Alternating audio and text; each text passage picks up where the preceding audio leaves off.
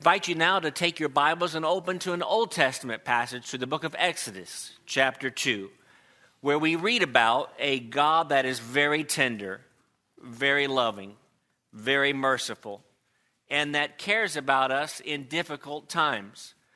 And even when we lose someone that we care about or we have some sort of difficulty in this life, God is always there. You may recall that I talked about this 2 weeks ago, and I wanted to continue talking about the idea that we may experience some tough days and have some various challenges.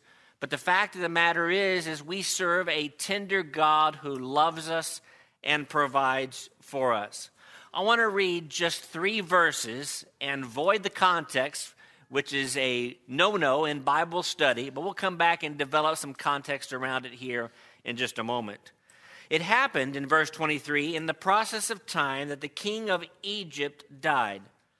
And the children of Israel, this is Exodus 2, verse 23, the king of Egypt died. The children of Israel groaned because of the bondage, and they cried out, and their cry came up to God because of the bondage. So God heard their groaning, and God remembered his covenant with Abraham, with Isaac, and with Jacob.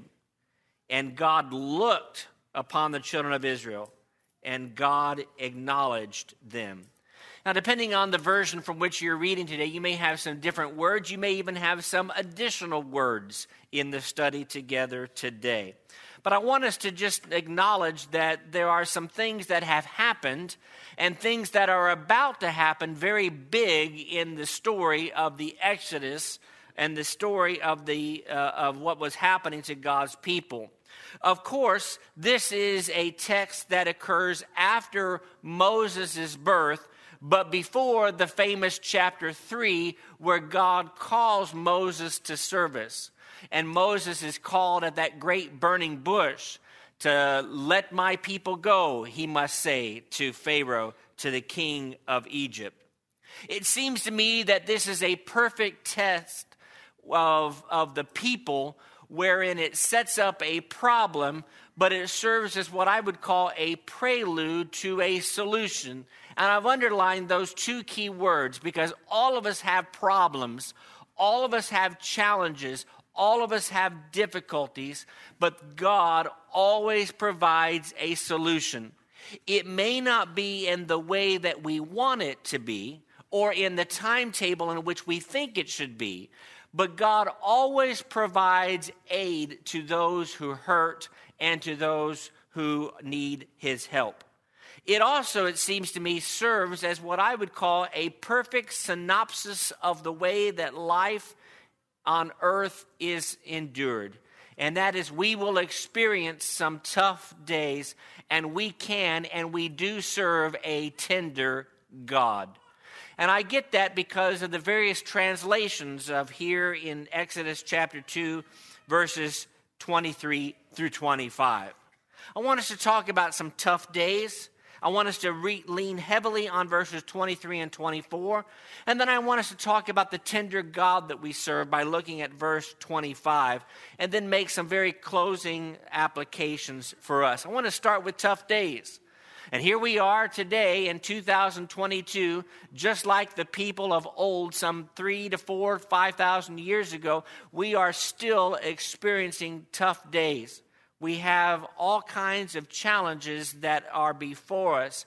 Notice, if you would, the word choice to describe the situation of desperation, or as our brother Alan introduced us today, I really appreciate his introduction to our worship service today, the bleak outlook that is placed before the people of the Lord. I want to look at 4 words that are used here in the text. And these are different words both in the Hebrew language as well as in the English language for us that we can appreciate. The first of those words is there in verse 23. It happened in the process of time the king of Egypt died. The children of Israel, it says that they groaned because of what was happening. The word groaned is a powerful word. It literally is the idea of sighing or mourning. And you think about all the different circumstances and all the different times in life wherein we groan, where we sigh, where we mourn. Here we are today because we have heard news about someone that we care about, or perhaps later this week you'll have some sort of challenge that you are presented with, and you will sigh and you will mourn. Those are tough days that we experience where we engage in that kind of groaning. The second word or phrase is that they cried out in the New King James Version. They cried out to the Lord. To cry out is to literally be in anguish. And I'm told that the Hebrew word that is used for the two English words that we get cried out is the same word that we get the idea of shrieking from. You know, we recently studied in 1 Samuel, in the latter part of 1 Samuel, on Wednesday evening about that woman that shrieked, that woman that cried out because of the medium that she was, and now she was able to prophesy in a way that she had never been able to do before. And says she cried out. In my mind, she shrieked. The idea being, wow, what just happened? But not always is that a wow, what just happened, that is a good thing. But what just happened, that is a sad thing. All of us experience some tough days where we cry out to others and we maybe even cry out to our God. Thirdly is the word cry, which is actually a different word, and it literally means to cry. You know, it seems like in my some fairly long years of life compared to some others, that we have made a change in the way that we look at crying. I remember being a very young boy, and the idea is that men don't cry. But we've come to a place now where I think we've accepted the truth of the matter, and that is whether you are a woman, whether you are a man, whether you are so-called weak, or whether you are so-called macho and strong, we cry.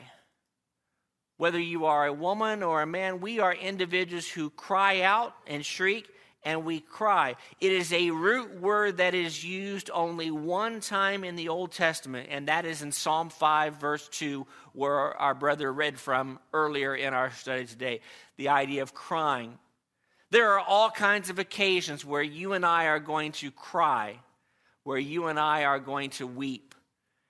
And if Jesus cried, as he did on various recorded occasions in the Bible, he was not a weak man.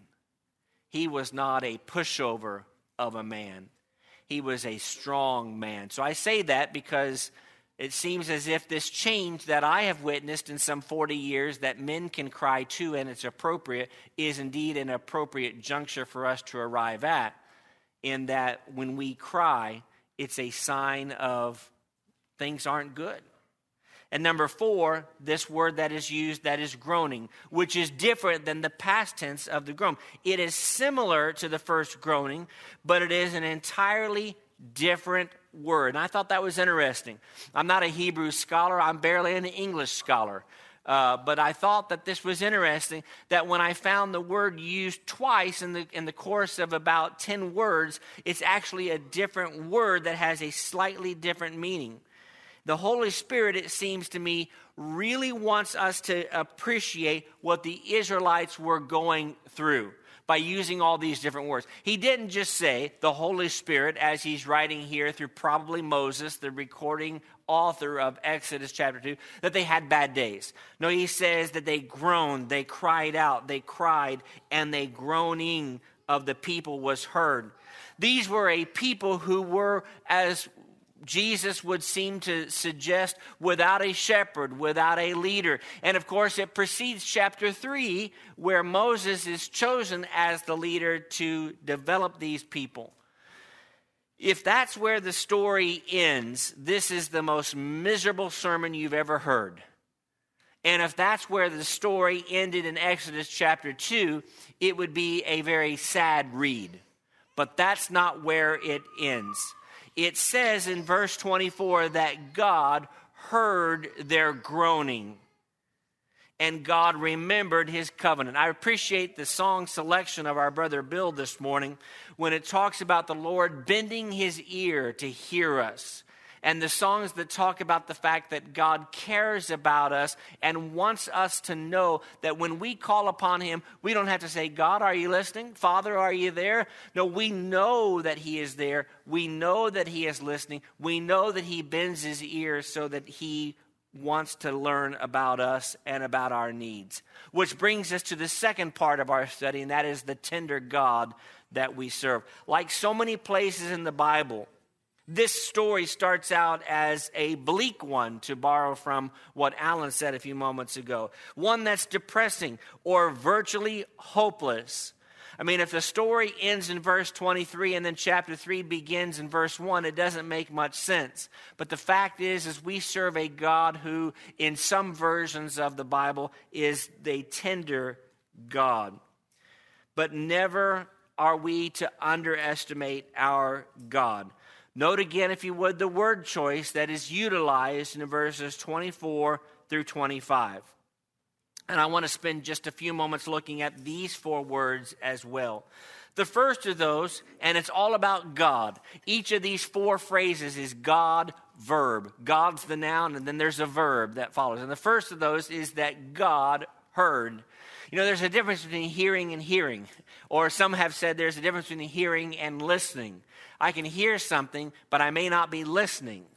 Those of us who are husbands, we sometimes get in trouble because we hear, but we don't listen. What'd you say? And the fact is we've got to be cautious about that. And we certainly need to be cautious about that when it comes to spiritual matters, that we don't just hear what God says, but we listen and actually hear what he has to say. Because I can hear what God says and then go and live my life however I want. But I have to listen to what he says and then abide by it. But the fact is when God hears, he doesn't just hear in a casual sense, but in a real sense. When we struggle, when we have challenges, when we have tough days like we talked about with the children of Israel so many years ago, when that happens, there is never a time when God is unaware. There are so many different passages that we could go to. The persistent widow in Luke chapter 18, for example, comes to mind. But one of the passages that came to mind to me is a very simple passage and a well-known passage in the book of Matthew chapter 6 and verse 8. Matthew chapter 6 is well known because of the model prayer that is provided for us in the middle of that great Sermon on the Mountaintop. And there in verse 7, when you pray, do not use vain repetitions as the heathen do, for they think that they will be heard for their many words. Therefore, now this is verse 8, do not be like them, for your Father knows the things you have need of before you ask him. Now, sometimes someone will look at a passage like that and say, well, if the Lord knows what I need before I even ask him, why do I have to go through the, and I put in air quotes, trouble of asking him? Well, of course, God wants us to communicate with him and communicate to him because there's great value in being able to voice our frustrations to our Lord. More about that here in just a moment. But Matthew chapter 6, verse 8 is telling me that God already knows what it is that I'm going to say to him. There is never a time where God is unaware or God is uninterested in what you say. Now, there are times, because I'm a human being, I may not listen as well to you as what I should. And there may be times where I do not care as much as I should because I'm a human being. That will never happen with our Lord. God always hears us. God always cares. The fact that God heard these people is a testimony to the fact that God loved these people and God loves us as well. Which brings us to a second phrase, and that is God remembered. You know, God is a God of promises. It says here in verse 24 that God remembered the covenant with Abraham, with Isaac, and Jacob. Now, this is also one of those places in using kind of old language where sometimes people say, well, does that mean then that God forgot? You know, we write reminders to ourselves. Some of us, and I know that I'm not the only one, I will actually email myself things that I need to do in order to not forget it. I have long said, when you ask me to do something, if I don't write it down, it's probably not going to happen because I'm forgetful. And as we get older, I'm told that it gets worse, which is really something to look forward to. But the fact is this is not a matter of God forgetting. God doesn't forget. So when it says that God remembered his people, it's not that he says, oh, yes, I forgot about those people to whom I made a promise so many years back. That's not the way that this is working here. It's just that God is acknowledging and God is telling them, I'm here for you. I'm never going to leave you. I'm never going to forsake you, to borrow from New Testament language. Well, look, if you would, at two passages to illustrate this point and compare Genesis 8 to Genesis chapter 30. Genesis chapter 8 and verse 1 says, God remembered Noah on the ark. Does that mean that he'd forgot about him? Oh, I left him on the boat all that time. No, that's not the case at all. It's that God acknowledges, as we'll talk about in just a few moments, his people. The same is true in Genesis chapter 30 in verse 22, where it says, God remembered Rachel, and God listened to her and opened her womb. This is simply a way of saying that God has knowledge of people and God has knowledge of you. More about the knowledge aspect here in just a moment. Let me share with you a third word that is used here, and that is God looked. Now, God knows all things. He sees all things, but yet the text says that God looked. Now, as spirit, God doesn't possess any sort of human features with ears or eyes, but the concept of his eyes should be of great comfort. And we see this throughout the Old and the New Testament, the idea of God looking upon creation and God knowing things about his people. It is indeed a matter of total awareness. And I put that word total in capital letters and big letters because God is totally aware of everything that is going on. Go back to the tough days concept. These people were groaning and crying, and they were having bad days because of what was happening to them and what was about to happen to them. But yet God says, I'm aware. There is never a time in a difficult circumstance wherein you are having a tough day where God says, I'm just unaware of that. God looks and knows and is aware. And that brings us to a fourth concept, and that is God acknowledged. This is one of those places where I think it really helps to look at some alternative versions of the Bible. And when you're looking at the King James Version, it actually says that God had respect on the people. It is a word there that is the same root for the idea of knowing. In essence, God says, I know what you are going through. I am aware of what you are going through, and I have respect for you for what you're going through. So when you have a difficult day and your job situation does not turn out well, or you lose your job, God says, I know about that, and I have respect for that. When we lose someone that we care about, God says, I have respect for that because I know about that. And one of the things that we have as humans is technology to be able to communicate with one another so that we all know news of one another. But God automatically knows those things. Now, of course, in Hebrews chapter 4, as we'll look at in the closing moments, in a few moments here, we know that we are to go to him in time of need and to speak to him in time of need. But the fact of the matter is God knows.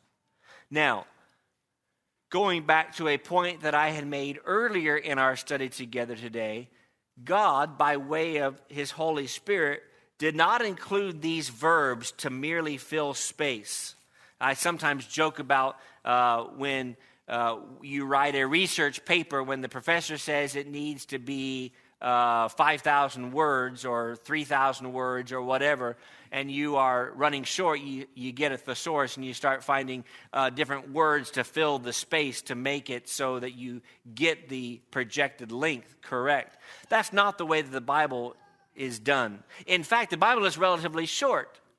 It's a relatively short book or a series of collections of books the 66 that provide the whole account of the Lord. But instead, God wants us to really, and might I suggest, fully know how much he cares for his people. That's why all the different words are used. Now, there are other reasons why that may be included, especially if you look at the Hebrew words and the various nuances of those words. But simply put, God says, I want you to know that I know about you, that I love you, and that I will always be there for you. And that's true today, as true as it has ever been in any time in the past, because it is certainly true today, because the lessons from this very short text are as timely today as they would have been to the children of Israel thousands of years earlier. Let me suggest to you, before we close this morning, some very basic takeaways and 4 very simple applications. One of those goes back to where we began, and that is there will always be challenges. There will always be problems. I said this 2 weeks ago, and I wanted to repeat it again today because it's been on my mind, and certainly today is an appropriate day. When we hear bad news or we hear news that is sad for some of our family, that God says there will be challenges, there will be problems, there will be difficulties. You know, even after the Israelites were freed from Egypt and they made their way to the promised land, there were still lots of problems that they were to encounter. I would even go as far to say, and I think you will agree with me based on biblical texts like 2 Timothy chapter 3, that it's actually impossible to serve God and not encounter tough days.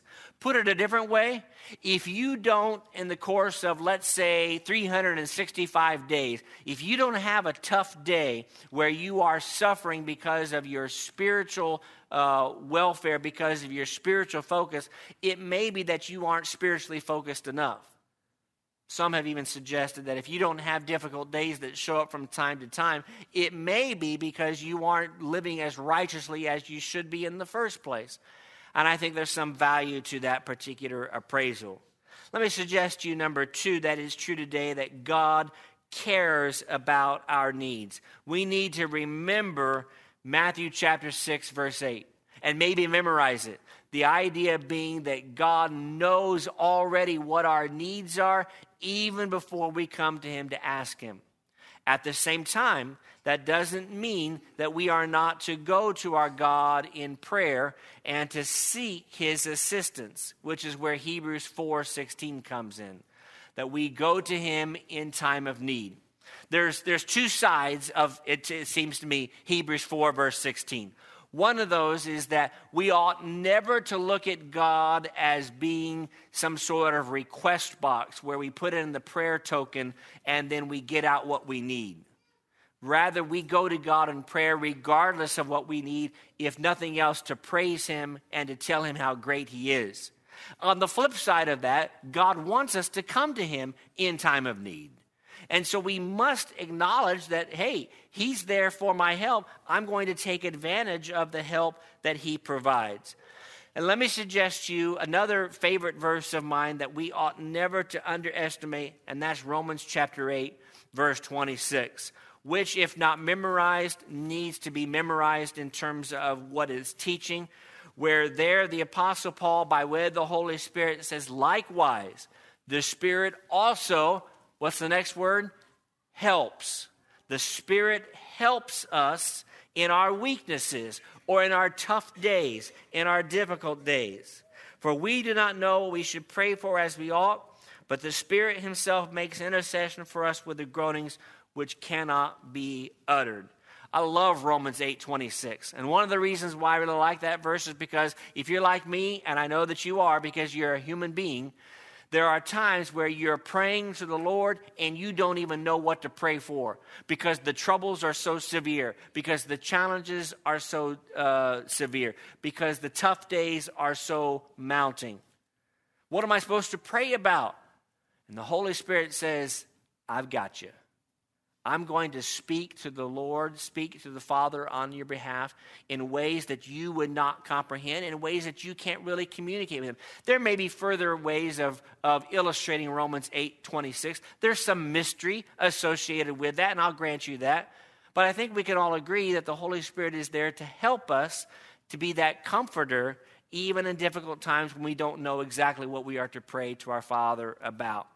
Thirdly, God never forgets us. I forget things all the time, which is why I had to write them down. You're the same way. We have to make sure that we have reminders to one another, reminders of the things that we need to do. You know, someone might say, hey, can you pray for me? And I may say, with all good intention, absolutely I will. And then 4 days later, it hits me, I forgot that I was supposed to pray for her because of the challenge that she was going through, because of a potential job promotion, or whatever the case may have been. I'm forgetful, but God never forgets. Go back to the Old Testament, to the book of Psalms, to Psalm 46 and verse 1. I love Psalm 46 for so many different reasons, but look, if you would, at verse 1 of Psalm 46. Where there the psalmist records these very simple words. It says that God is our refuge and God is our strength, a very present help in trouble. That's the God that we serve. He is a present help in times of trouble. That when we have tough days, God says, I've got you. Now, as we go back to where we began before we get ready to close, we need to acknowledge, speaking of acknowledgement, as we're talking about what's true today, that God may not act in the way that we want him to act. You remember that Jesus said, if it's possible, let this cup pass from me, on 3 different occasions. You remember that Paul famously in 2 Corinthians chapter 12 said, if it's possible, make it so that this difficulty, this challenge is removed. And of course, the Lord said, no, my grace is sufficient. You will grow in your weakness and you will become stronger as a result of it. So God is going to acknowledge us, and God's acknowledgement, his respect, is action-based. Notice, if you would, one final time, Exodus chapter 2, 25 and what follows. Exodus 2:25 says, God looked upon the children of Israel and God acknowledged them. And what happens in chapter 3? If you're not familiar with it, it's where God appears to Moses in that bush that burns but yet is not consumed. And God says, you are going to do great things. Might I suggest to you that the greatest acknowledgement of God the Father that ever transpired is of Jesus himself. And that fits very nicely with what Brother Brian closed us out with in the book of Acts today, that you can teach Jesus from the Old Testament, and you can teach Jesus from the prophets, because it seems to me that when it says God acknowledged or had respect on the people, and that God acknowledges and respects us today, it is ultimately through Jesus the Christ that respect is seen. You know, we ought to respect God as well. That's why we do not take his name in vain. That's why we worship him. That's why we praise him. But the fact is we have tough days, but we serve a tender God who makes it easier. I would like to tell you today that you become a Christian, and then, as we talked about a couple of weeks ago, that life just goes along splendidly from there on. But that's not the case. In fact, when you sign up to serve God, when you say, I'm ready to be a child of his, I want to be a saint, the fact is life will become even more difficult, because Satan will bear down all of his pressure on you to discourage you and to destroy you. But we are a team that is made stronger together and made stronger by our God to defeat him, and we can defeat him, and we will defeat him. The tough days that you experience are made better by a tender God that we serve. And if you're ready to serve that tender God who loves you, who cares about you, and who wants to provide for you going forward spiritually, you are in the right place. This is not a special place in terms of this building being sacred, but you are in a special place because we are here to worship our God, and you are surrounded by people who care more about you than any place else in the world. And that's the church. And you can be a member of the Lord's church, as is illustrated in Acts chapter 2, by being baptized to have your sins washed away. We're happy to help you with that today if you need to make some sort of correction in your life. And we can help you and pray with you and strengthen you. We would welcome that opportunity as well. If we can help in any way, let us know while together we stand, while we sing.